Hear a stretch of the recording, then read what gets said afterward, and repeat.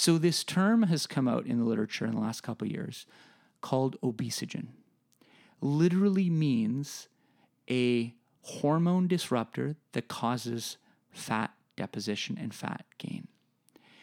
And what they found is there are a couple of studies that showed this. There's one done, I think, in Cambodia, where they actually started to notice an increase in obesity. And these people are walking around all the time, eating really clean, and they started to gain weight, the whole population.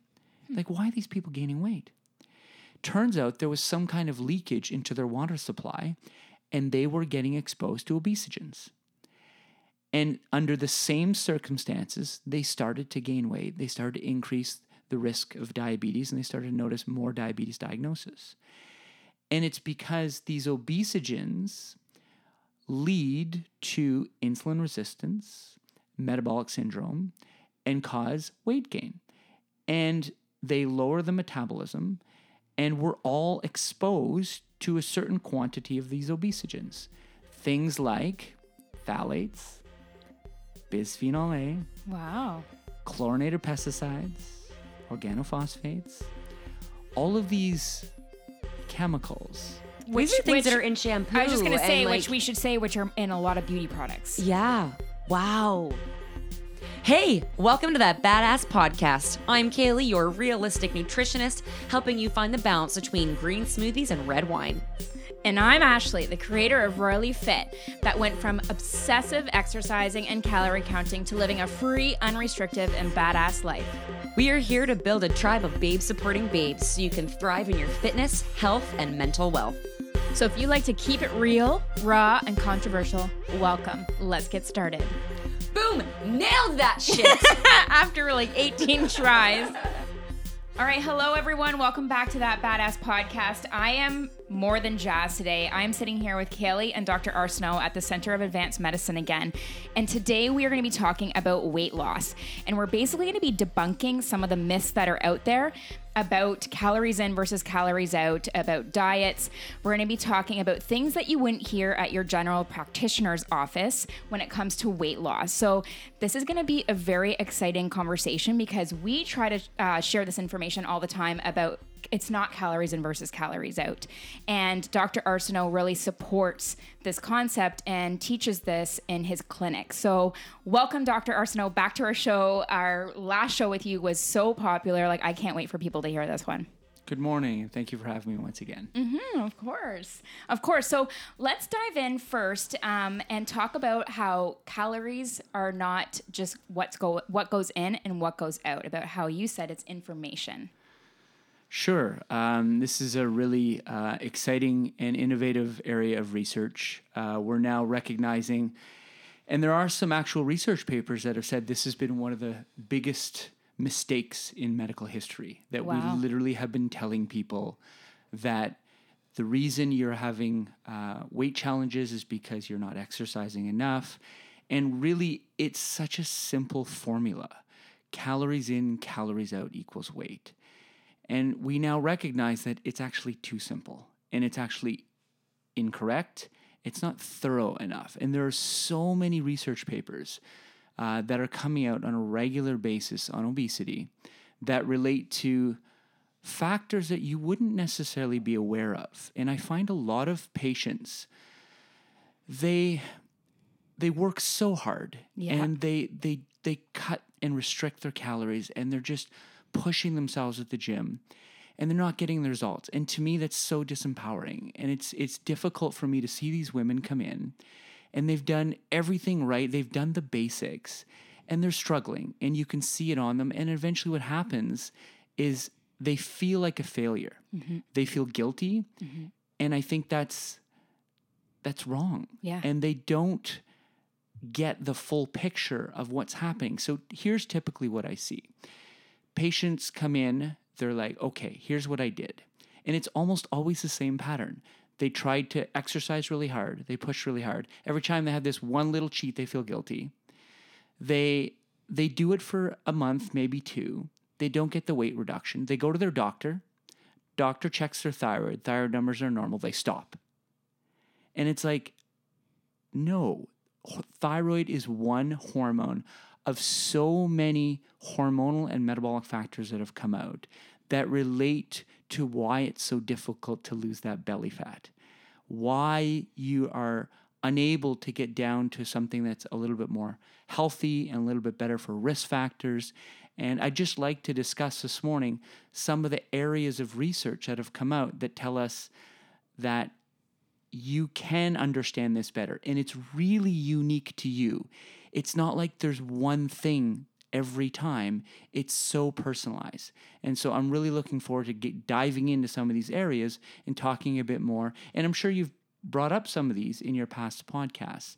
So this is a really interesting area of research. Yeah, it hits home when you say you see so many women like this, because we do too. And the amount of times that these women's have said, I don't know if that's a word, but anyways, have said that they've gone to the doctors and that they just basically tell them to lose weight and they must be depressed. And that breaks my heart. And it really does. Because we see them working hard and we know that they're not being too restrictive. I mean, there are some, but they're doing their best, and we don't want to see them get discouraged, and we want them to be proud of themselves. So I think it's really nice to be able to share this side of it, because it's going to make them feel validated. Yeah, absolutely. And I think the difficult part is, one of the comments at one of the conferences was the doctor writes on a little script pad, lose weight. You're like, could you imagine? You see this kind of thing all the time. And in their defense, they don't know either. There's a lot of new research coming. It's really difficult to keep up with this. But the question becomes is how? How do you look at a deeper assessment to be able to determine your unique hormonal and metabolic factors and why you're not losing weight? Mm-hmm. So some of these areas are really difficult to identify. But if you do more thorough testing and you look at some of the hormones and metabolic areas that we're going to discuss today, you quickly gain an understanding that this is really personalized. Their journey is unique to them. And the more we understand about their uniqueness, and in some cases even to the point where we're actually measuring their DNA and actually determining what they were designed for and how keto may not be ideal for them because they have a gene that shows that they don't process fat as well. So what we have to do is we have to get away from this bandwagon approach where it's everyone does keto. Yes. And then everyone does paleo. And I told people, I said, listen, I want you to think about this in a more global context. From now on, we are going to practice medicine, shop the way we practice medicine. So from here on in, everybody who goes into the Oshawa Center must come out with a size 7 shoe. Mm-hmm. And there's no way we would actually shop like this, but we practice medicine, we practice health like this. Everyone does keto. Everyone does this. Everyone does that. Mm-hmm. And it works really well for some people. And the difficult part is it's not sustainable either. So what happens is in the short term, and a lot of studies have shown what actually happens on a neuroendocrine viewpoint when you actually diet, restrict, cut calories, and potentially overexercise. We actually know that the process of dieting is actually harmful. We know, first of all, that a lot of people are trying to. We know that over 50% of North America is trying to diet at any one point. Yes. And we know that obesity has now just about to pass malnutrition and infectious disease as the number one problem globally. So we've got a big problem here. And we know that just under 70% of people, a year later after they've tried a diet, they've gained it all back and they've gained back more. The longer you follow them, the more weight they've gained back. Mm-hmm. Which means what changed when they tried to diet? So one of the first things that changes, and this is a hormone that's near and dear to my heart, is cortisol. And so what I've recognized is that if your cortisol is abnormal, we all know that we produce what's called a circadian rhythm or diurnal rhythm, where we produce a certain amount of cortisol in the morning and a certain amount of cortisol later in the day. If you lose that rhythm, if you're stressed, if you're overwhelmed, if there's other internal reasons why the cortisol gets lost, you will have a very, very difficult time with body composition. Mm-hmm. And if cortisol goes too high, you're going to strip muscle. And if it goes too low, energy expenditure goes down rapidly. We also know that it's not just cortisol release in the bloodstream. There are actually cortisol changes within fat. And we know that if you diet, the psychological stress of dieting, the restriction and monitoring of foods during dieting actually changes the neuroendocrine status of a fat cell. It's called an adipocyte. And what happens is there's an enzyme called 11-beta-hydroxysteroid, and it gets derailed.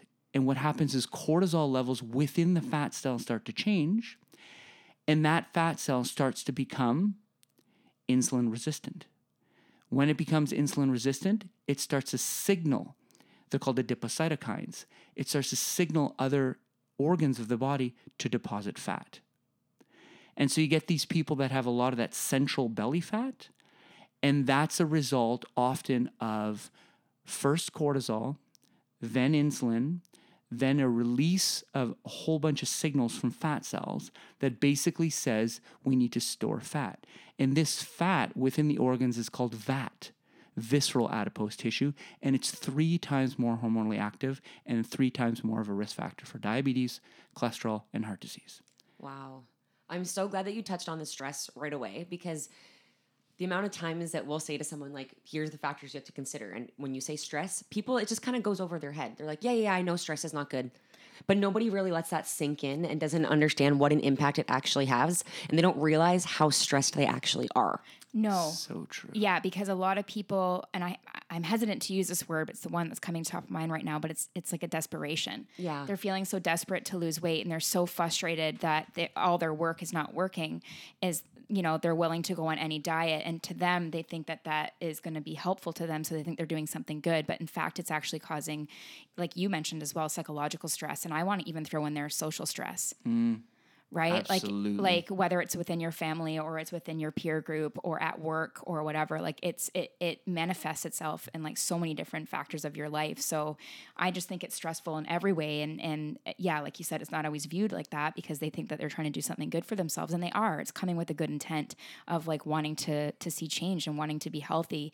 But in fact, it's actually it's trauma to their body, which I know you're going to get into. And the more that they do this cycle, like what we call yo-yo dieting, is like the on and the off and the on and the off, the worse it becomes. And the more desperate they become, and the more extreme they become. And then the more they feel like failures, and the more that they feel frustrated and discouraged, and like it's just they binge. And it's this vicious cycle. So yeah, I think that when you get into more of this, it's going to be really enlightening for people, because they're going to be like, oh, okay, yeah, I need to change gears here. And it really comes down to understanding the full metabolic ramifications of chronic stress.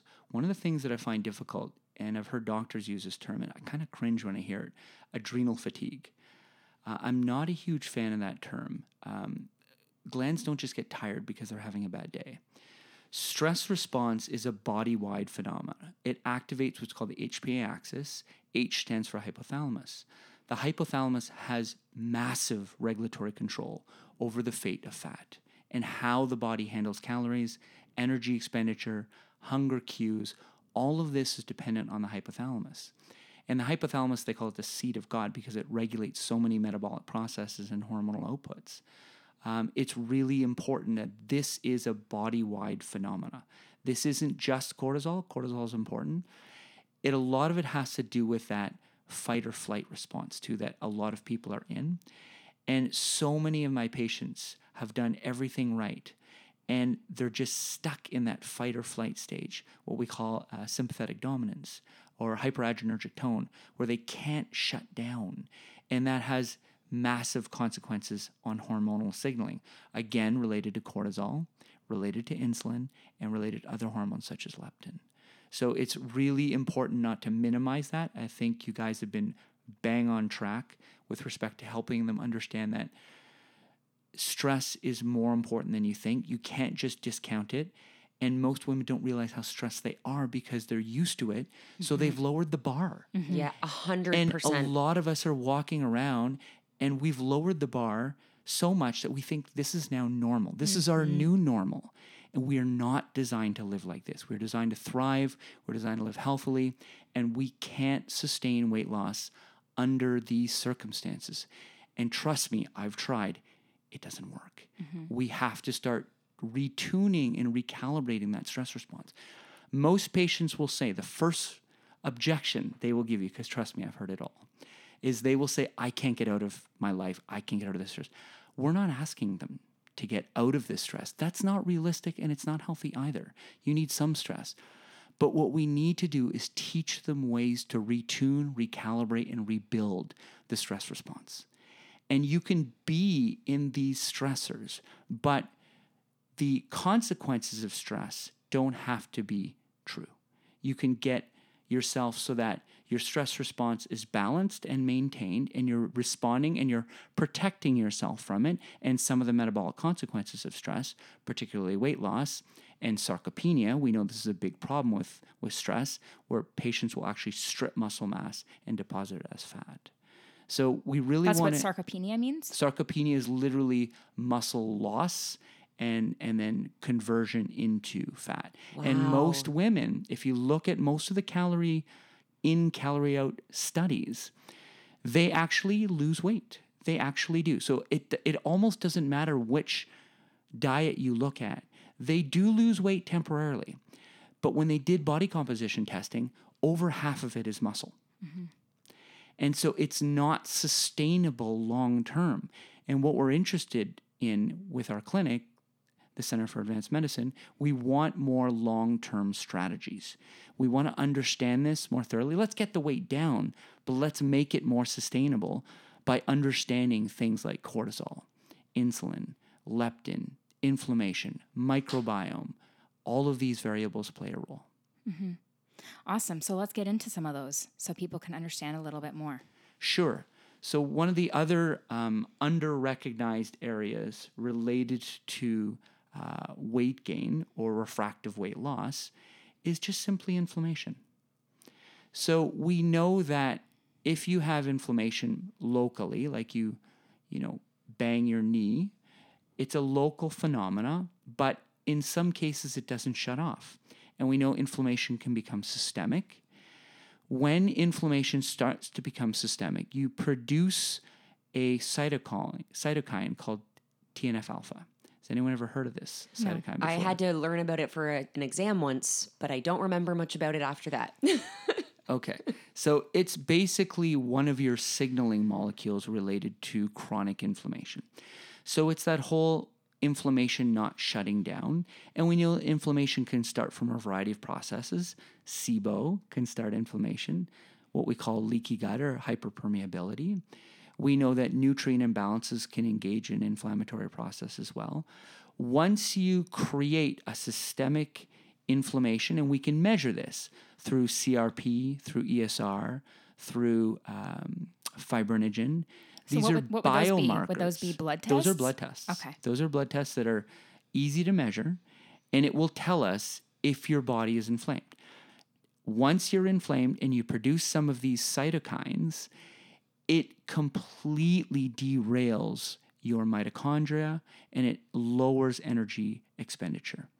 We don't know, if you look at the research, we don't know all the mechanisms on how it happens, but we do know that under states of high inflammation, we will not lose weight, and we will eventually lead to insulin resistance, high cholesterol, high blood pressure, and obesity. So inflammation is one of those quote-unquote root causes, irrespective of where it started. If you have inflammation, sometimes we don't even know where it came from, but we get it down. And how do we get it down? Anti-inflammatory diets, right? Healing the gut, improving detoxification capacity, natural anti-inflammatories. And we found some folks that have done everything right. And we get their inflammation down, and they come back a month later and they've lost like 20 pounds. And they didn't change their caloric output or input. Yeah. And it's empowering because they're like, this is my cause. This is where it started for me.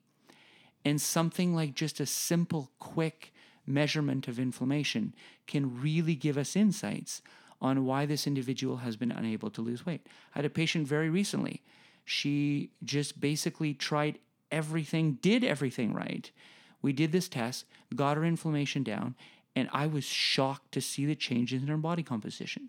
As you know, we do a test called the BIA, which measures your fluid, measures your metabolic rate, measures your fat mass, your phase angle, which is your cell health.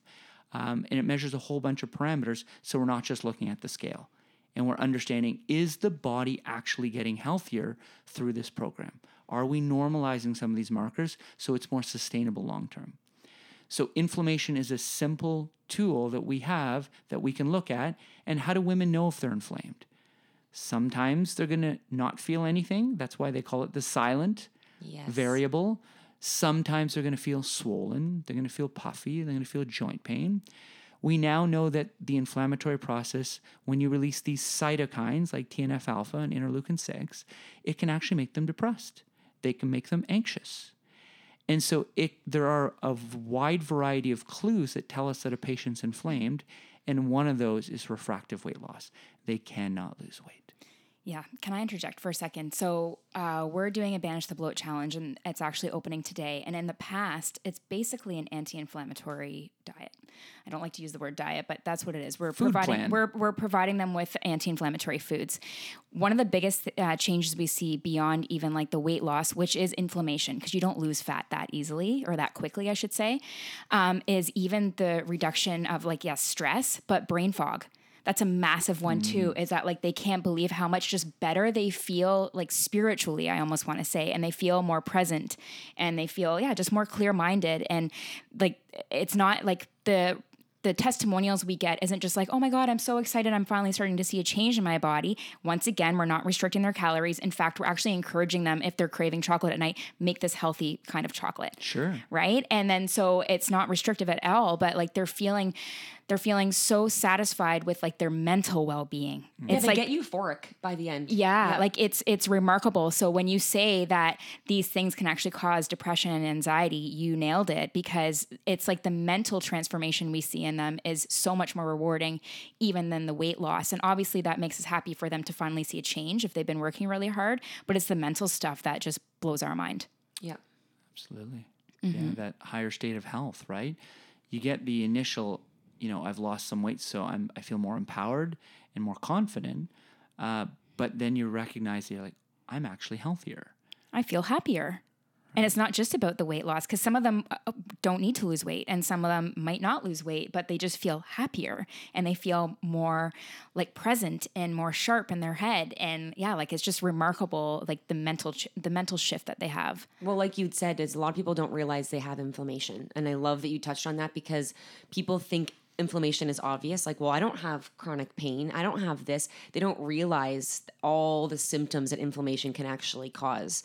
But if you're eating foods that are high, like inflammatory, you're going to have inflammation in the body, whether you're aware of it or not. And it's going to be damaging. Or they chalk it down to, well, these are my genetics, or I'm just getting older, or like this is the way it is. And like really but like you're saying, their expectation has that they've lowered the bar. Yeah. Right. And like that's good in a way, because they need to provide themselves with some gratitude, compassion. It's better than gratitude, like compassion and love.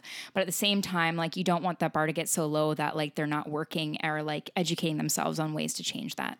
And really understand that and I've had this conversation quite a few times, as I can tell you have as well, before we chalk it up to age and genetics, which we can do nothing about, why don't we look for things that we can do something about? Yeah.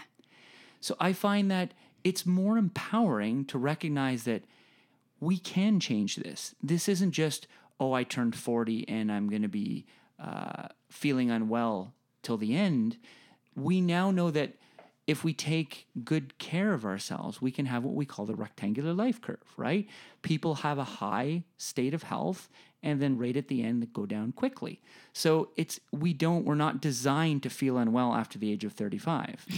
And it's really important for people to recognize that, because they're being told that. As comical as it sounds, they're being told that. Yeah. And it's wrong, because it's not consistent with research.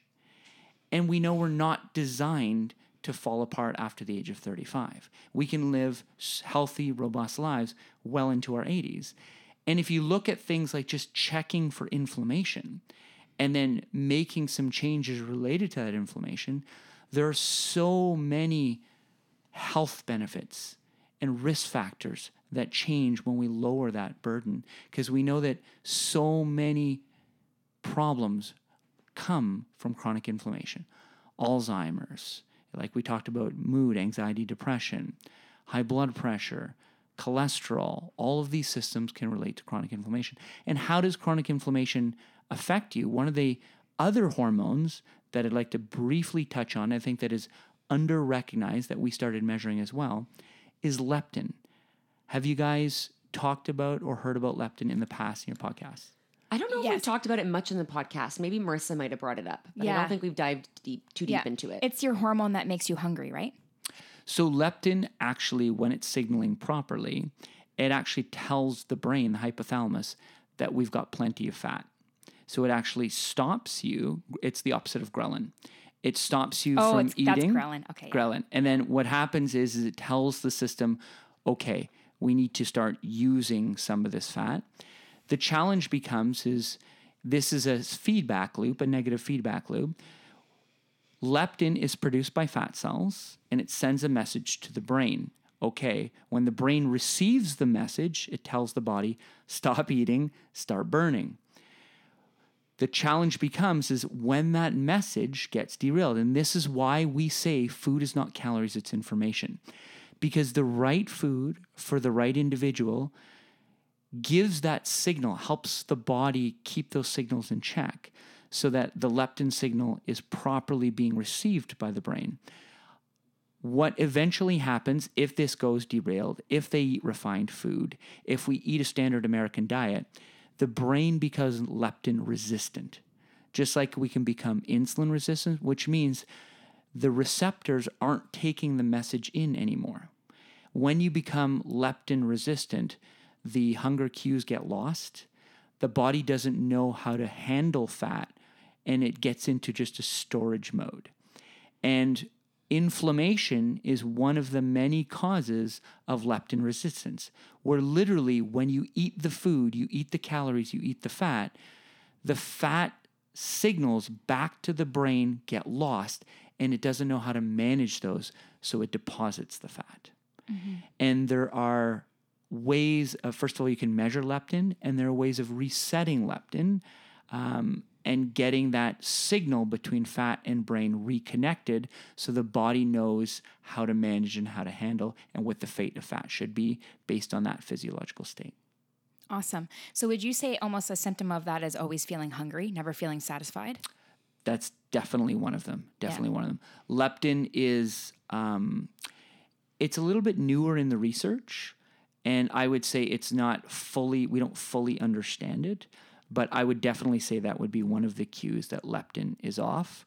And, or if you, like I said, if you have insulin resistance, if you have inflammation, we definitely want to check leptin as well, because we actually design a program to reset the leptin, reset the cortisol, and reset the insulin and look at inflammation. So if we wanted to capture a basic starting point for most gals or most people that are looking to get to an ideal body composition, these would be some of the markers that they should look for. So I would definitely say we would want to look at cortisol. We'd want to look at CRP or ESR or fibrinogen. These are all markers of chronic systemic inflammation.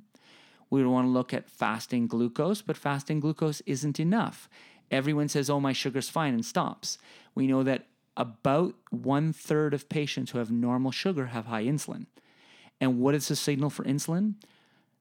Insulin is the signal to store. At the end of the day, most of these roads end in insulin resistance, high insulin, store fat. And so we look at insulin, we look at leptin, and then the other thing that we would want to look at would be liver function. So we want to look at ALT, AST, ALK-PHOS, and GGT. So I'm going to briefly switch gears, if that's okay, to one other area that I wanted to discuss. Have you guys come across the term obesogen? No. No, I haven't actually. Not that I remember. Nope. Okay. So this is another area. Well, let me phrase it this way. Have you guys done a detoxification with your group? We've dabbled in it. We've done a sugar detox and stuff, but we haven't gotten too deep in with the detoxification of the liver with them. Like, we haven't talked about the specific phases or anything. Okay.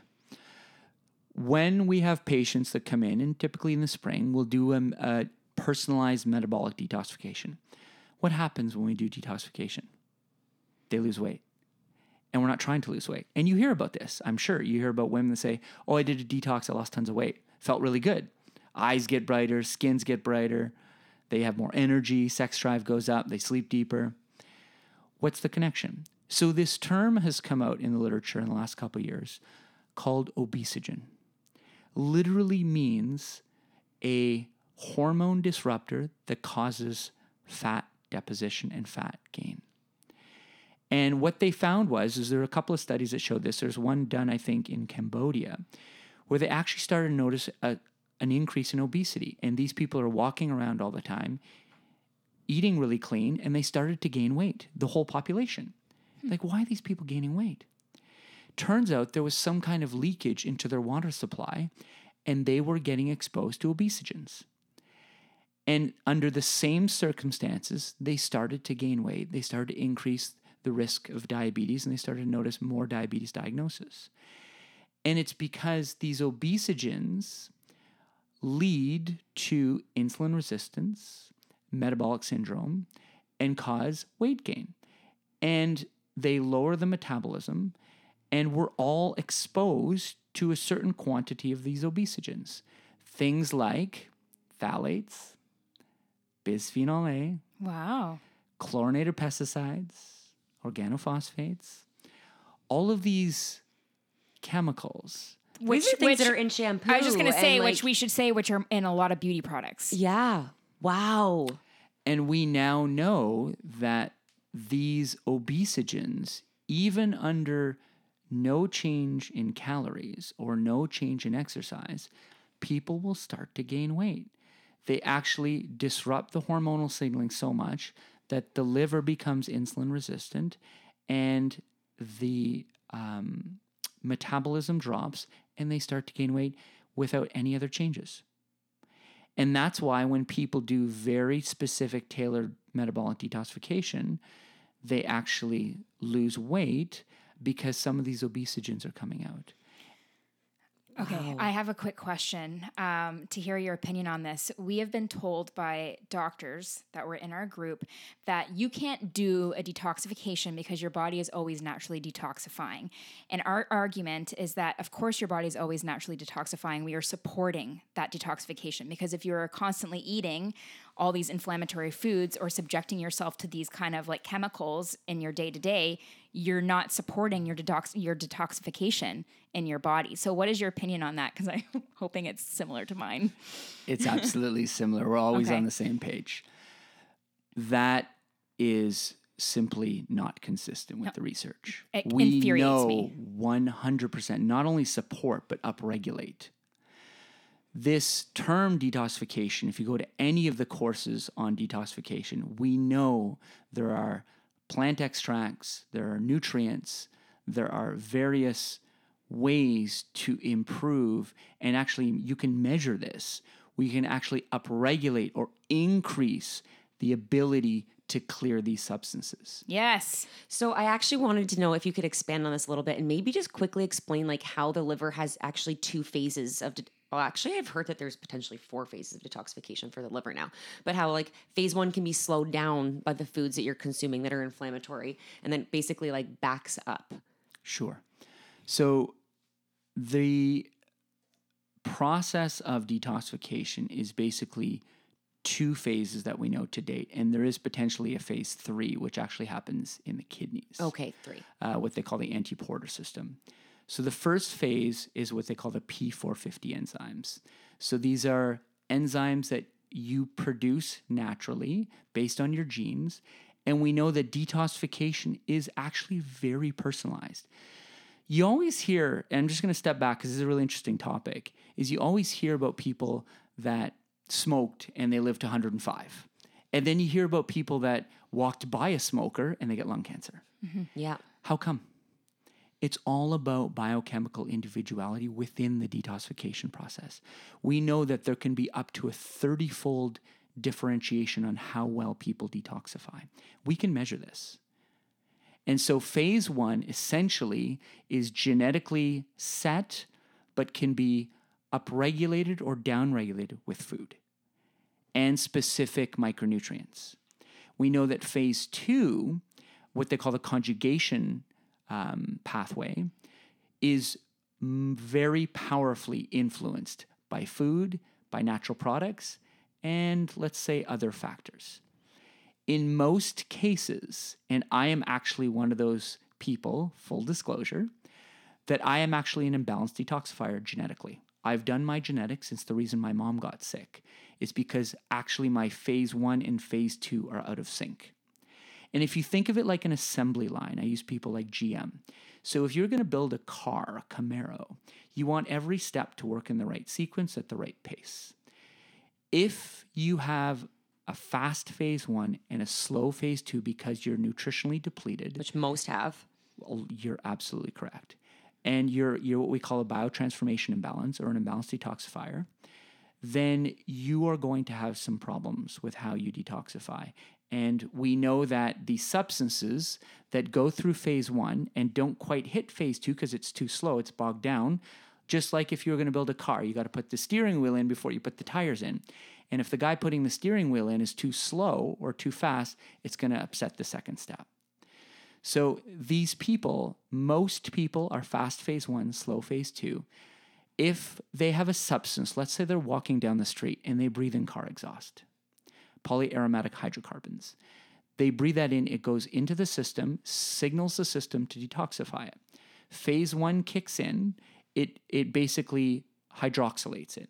So phase 1 kicks in, and now it's in that intermediate step where phase 2 is a little slow and it hasn't quite got to it yet. It circulates the body a few times before phase 2 gets a hold of it. Interestingly enough, that intermediate substance is 10 times more toxic than the original compound. Until phase 2 gets a hold of it. Wow. Once phase 2 gets a hold of it, it becomes polarized, water-soluble, and excreted through the kidney. And this is where phase 3 kicks in, and that depends on pH balance. But we now know that a lot of these obesogens have to be processed through your detoxification. And it's not just your liver. We detoxify in all our cells. Yeah. We have a higher concentration of these detoxification enzymes in your liver, in your small intestine, and in your brain, but we detoxify in all of our cells. And the interesting part is our fat cells detoxify as well. So we have to make sure, and part of the reason or the way I've been able to stabilize people is we actually upregulate phase 2 very powerfully. And there are specific compounds that we use that we have been shown to powerfully upregulate phase 2. That's awesome. Which is a really good example, like you're saying earlier, is that it's not calories in versus calories out. Because if these things are not working, like you could stay, let's pick the 200 calories per day. I don't know, for whatever reason, people pick that number, especially women. And if you're having... You mean 1,200? Sorry, how much did I You say? said 200? Oh, shit. Yeah, 1,200. If you're doing that and you're not eating healthy foods, and like, so say you're sticking within those caloric needs, and if for a lot of women, that's actually a deficient. Like you're not getting enough calories. But if you're not detoxifying right and you're having those anti-inflammatory foods, it does not matter. So initially, yes, you will lose weight, but you are going to hit that plateau hard and you're actually going to feel worse because your body is not going to be detoxifying properly. So it doesn't matter how hard you try or how many more calories you peel off that. It is just going to keep on. You're just going to keep gaining weight and you're going to keep feeling like crap. And that's called a set point. And that's where women get stuck. And the research is very clear on that. There's a number of reasons why that happens. So what happens is they actually get malnourished. And so those phase 2 enzymes can't function and they can't detoxify and they literally get stuck. You're absolutely correct. And they just push harder to reduce their calories. And then that's where the frustration comes in. Yeah. And if you're not detoxifying properly, you actually feel like crap. Right? Like think about if you're constipated, that's part of your detoxification. You actually feel sick. Well, I can safely say I used to do 1,200 calories of processed food, and I felt like crap. Yeah. I was like, I don't understand. Like, where's my energy? And I gained weight. Yeah. I gained weight. Like I was doing the 1,200 calories per day BS. I was trying to do low carb. I was over exercising 5 to 6 times a week, sometimes 7, and I gained 20 to 25 pounds. Like, it's like, I don't know why people are so hell-bent on this calories in versus calories out, or the keto, or following MyFitnessPal, so they stay within a certain amount of calories, and, or even, you know, I don't want to start like trashing all these different brands, but like there's things out there that are promoting just stay within your caloric needs and you'll be fine. And like they're doing a disservice to people. And like you said at the very beginning, Dr. Arsenault, is that like one of the biggest misconceptions of all time is the calories in versus calories out. And it's actually detrimental to society and to our health. Well, and that's when women then feel I'm a failure. Oh, I have no willpower. And that's the biggest one, is they think they don't have willpower. They don't understand that their body's just not performing optimally. Yeah. Yeah. So it's really important. Like you're doing things like Royally Fit does, and we're exercising and we're having the anti-inflammatory diet. However, we still have women in our community that haven't lost weight, and we feel pain for them. And so we've sent them to you, and you've started to do these things, and it's remarkable the changes that they start to see, not only in their health and their weight, but just mentally, the fact that they've been finally taken seriously. That like they don't feel right, and like they can't, like when their doctor just says lose weight and they're like, that's actually what I'm trying to do. Right. They feel embarrassed too. And then they don't want to talk to anybody. And it's just this vicious cycle of feeling bad about themselves, the lack of willpower. Nobody will listen. And then it just gets worse. Mm-hmm. And then they're not enjoying life. Yeah. And I think to your point too, I think you have to understand that the basics that you're providing, and just to really clarify this point, I got to say, is really empowering for a lot of people. And we still have to do those basics. They still need exercise programs that are very tailored. They still need food programs. And that's going to help a lot of people, especially when they feel empowered by being part of a larger group. They're more likely to comply. Studies show that pretty consistently. So I think where this comes in is once we're doing the basics and maybe we hit a set point, that's when you may want to say, okay, what's really unique and personalized about me? Yeah. And is it maybe that the food is the wrong information? It's not just calories. It's if the information is incorrect, you're going to lose control, because food controls things like leptin, inflammation, cortisol. We can influence these molecular pathways through food. Right? But once we test, we can really precisely get down to those areas and understand them. Mm-hmm. Amazing. Before we kind of do a recap, is there any other points that you wanted to touch on when it comes to women and weight loss, and like a common theme that you see coming through here, and like why they can't lose weight? I think that, like you touched on a little bit earlier, I think the difficult part is they look at doing the food plan of the month. Right now, there's a big focus on ketogenic, right? And then there's a focus on, pardon? Sorry, I didn't quite catch that. That's my feeling about keto. There's a lot of, actually there's evidence that there's benefit and there's drawback. Mm-hmm. So it's not that keto's bad all the time. It's just not good for everybody. Appropriate for everybody. Yeah. So we just have to be cautious of just getting into these, well, everyone else is doing it, I'm going to do it as well. Yeah. And that gets to my final point, is that we can take it even a step further. And actually now with the advent of genetic testing and lifestyle genomics, we can actually look at saying, okay, let's understand this a little bit deeper.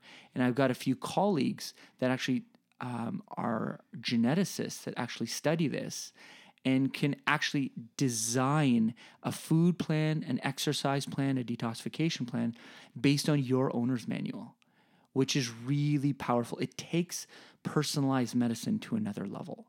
And that's something that I'm really passionate about, and I'm really starting to become more user-friendly, more cost-effective to be able to quickly check in on your DNA, your owner's manual, and determine what your unique needs are and how to get your body to thrive. And so that's something that hopefully in the future you guys can talk a little bit more about and yes, get into some detail. So for example, there are genes that measure how well your body can handle certain types of fats. And if you have a gene that basically says it doesn't process fat as well, keto is not a good match for you. Mm-hmm. right? So you can really tailor down to what their ancestors were doing and figure out what they were designed for. So that really honestly explains why some people can eat the exact same and one person will lose weight and one will gain weight. Right. Going back to trying to squeeze everyone in a size 7 shoe. Yeah. Just wouldn't work Wouldn't for be me. a squeeze for me. It'd be like a swim around with my Right. Would you be able to give just like a couple tips and basics for people to get started? So ways to, maybe help reduce stress, help improve liver function, some anti-inflammatory foods or recommendations for people, just so that they're done listening and they're like, okay, what can I do right now to start making this process? Sure. So which one do you want to discuss first? So we can talk detoxification. Yeah, let's do it. So interestingly enough, the more color you have on your plate, the more you're going to signal your liver. We know that literally the food can literally upregulate, especially phase 2. The main ingredient that we use a lot is broccoli sprout seeds. You familiar with that? So there's several hundred studies on how they upregulate phase 2 detoxification very, very powerfully. So that would be one ingredient that we use. What are they called? Glycosinolates? So like the actual broccoli, like sprouting your own broccoli? Yes. Okay. Yes. It's highest in SGS, sulforaphanes. And so that most of the literature would actually say that that's the most powerful way of upregulating phase 2 detoxification. So for anybody listening that's like, where do I get those? You can actually go purchase seeds a lot of different places, sprout them yourself in the kitchen. I would suggest organic seeds as well. And look on YouTube. Yeah, and you can order them from Amazon everywhere. Like they're really easy to find now. Health food stores carry them. They have the whole kit. I have them at my house. It's actually a fairly simple process to do yourself. Way cheaper than the health food store if you buy them already sprouted. Yeah, so that would be one simple way of improving your detoxification. With respect to inflammation, I think you gals would be aware of some of the more common ways to reduce inflammation. Essential fatty acids can be helpful. Obviously, lots of studies on omega-3 fatty acids, EPA and DHA. Optimizing your vitamin D, adding an anti-inflammatory spice like turmeric, ginger, right? Some of the more powerful ones we use, things like boswellia. I'm not sure if you're familiar with that as well. Yeah, it's a supplement, right? That's right. It's actually a herbal extract. And one of the newer ones that just came out is actually called SPMs. These are extracts within the fish oil that have recently been studied that can powerfully lower inflammation as well. So there's a wide variety of ways to reduce inflammation, improve detoxification, and finally look at things like improving your insulin response. So exercise definitely improves insulin sensitivity, 100%. Part of my standard protocol that I use and that I take, and because of its other health promoting benefits, is alpha lipoic acid. So I use alpha lipoic acid personally, and I use it with a lot of patients as well. It's what we call an insulin mimetic. So it improves receptivity of insulin and it improves insulin levels. So can someone grab this at the health food store? Is this something? Yep. Is it underneath like a acronym like ALA or something like that? Yeah. And ALA would definitely be something that's readily available. There's a couple of companies that I really trust that do a really good job with it. But that's definitely something that you can take easily. Chromium picolinate's another one. Just simple starting your day with oatmeal and cinnamon. Cinnamon has been shown in diabetic studies to lower glucose and lower insulin. I eat so much. There's cinnamon in my coffee right now. Every time I do a bulletproof, anything I do baking, I put cinnamon in everything. Mm-hmm. It's just so warming and... Yeah. And also signing up for Royally Fit's free Banish the Bloat challenge because it's all dairy, gluten, and refined sugar free. And that's going to make you anti-inflammatory. So make sure you head onto the show notes. Just a quick little plug there. Yeah, you got to get that plug in there. Awesome. Well, thank you so much. That's a lot of information. I know we could probably continue talking, but I know the listeners are probably like, oh, wow, like I need to digest that. Yeah, they definitely need a pen and paper. Listen to this more than once. If you're driving or walking, go home, get your pen and paper, take notes. Yeah. And then also, how can people get in touch with you? Like, so if they want to do the next step and they feel like they're doing everything right, but nothing is changing and they've hit that like plateau, how do they connect with you? So one thing I'd like to finally explain is again, we are a functional medicine clinic, and we really focus on the functional medical model. So if patients are interested in applying a functional medicine approach, we have 3 locations. We have a clinic in Markham, clinic in Whitby, and a clinic in Ajax. So they can go to advancedmedicine.ca and get our information, and then, or they can go to beyouthfulco.com if they want the Ajax clinic, which is more of an anti-aging clinic. So it's a little bit different depending on what you're looking for. But yeah, we really focus on the model of functional medicine. We really look at these markers in detail, follow the research, and personalize it for these individuals. Okay, and do you do, like, can you do consults and help people that don't live nearby? Because we even have listeners like in the States, or we have listeners in other parts of Canada or New Zealand, or like if they wanted to get in touch with you, is there a way, or would you just tell them to go on to like the functional medicine doctor website? They can do either. We can definitely talk to them, direct them if they need someone locally and they need that support structure. We can direct them to someone locally. And in some cases, we've actually quite a few cases where we've actually taken these patients on, and they work with one of the members of our team, and we're still able to direct them and guide them, and then they find someone local as well. Okay. So we act more like an overseer, and then they do some of the fine tuning locally. Very like cool. A matchmaker. Very okay. Cool. Well, thank you so much for talking to us, because this is something obviously Ashley and I get asked a lot about. And I think people listening are finally going to feel validated and not feel like they're a failure or that they've done anything wrong, that there's reasons why they're struggling. And it doesn't mean that they're not working hard enough or they're not eating healthy enough. So I'm sure a lot of people are just kind of feeling a bit of relief when listening to this, that they haven't done anything wrong and they shouldn't feel any sort of guilt or... Mm-hmm.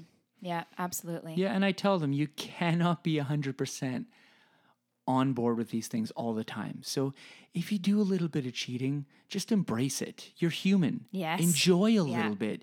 You can't be a robot on the tightrope all the time, and when you're not, feel guilty. Yeah. No, like this information is meant to empower you, not instill like fear in you, right? So yeah, like this is something that we follow, let's say like 80-20. Like we still go out and have a lot of fun. Yeah, and have fun and have drinks and eat tacos, and they're not dairy and gluten-free. And I know some people think that we're like so strict and that like they're like, oh, I could never eat that way. And I'm like, it's not about that. But once you feel the shift in your body and in your mental state, you will be motivated to continue on this path. And then that will encourage you to only want to do it a little bit here and there and not feel guilty about it. Well, one of the things with Royally Fit Online, a lot of the girls say is, I can't believe how much more I eat now. Because they're eating whole, clean foods that are sustaining them. And they're like, I don't ever feel hungry. I don't feel deprived. I didn't realize I'd be able to still have muffins and pizza and pasta and like all these delicious foods that we've just made cleaner versions of that aren't inflammatory. Yeah. And the fact that there's been some girls that haven't lost weight that have come to see you, Dr. Arsenault, like the only reason they stuck with us is because of the mental shift that they had, right? And like, thank goodness they had that coming from an anti-inflammatory diet and like the community, because if they haven't, then that's when they go down that road of like depression or I'm not enough or this is never going to work, screw it. But some of them hit that plateau, and then so they just took it in their own hands. And they're like, no, I know intuitively what I'm doing is right. So I just need to figure out what the hell else is wrong. And then that's when they come to you, and then they figure that out and they get that genetic testing. So empowering, and recognize it. Just don't give up. Keep searching. You deserve health, and go find it. Yeah. Bam. Yeah, that's how you finish that. Yeah. Awesome. Well, thank you very much again for being a guest on our podcast. And let's tell our listeners to don't forget to make today badass. Thank you so much for listening to this episode of That Badass Podcast. If you could do us a huge favor and head over to iTunes and leave us a 5-star review, we would be so grateful, because you have no idea how much that helps us grow our podcast. Yeah, and as an incentive and a little bonus, we're going to be doing a monthly giveaway, and it's going to be kind of a mix of everything that we have to offer. So one month it could be Royally Fit Online, joining our community. It could be from the Badass Boutique, or maybe even just some like free recipes and like a coaching call or something with us. We will figure it out month by month as we go. So yeah, please go over iTunes, podcast app, leave us a 5-star review. And once again, thank you so much for listening. Spare Room Studios.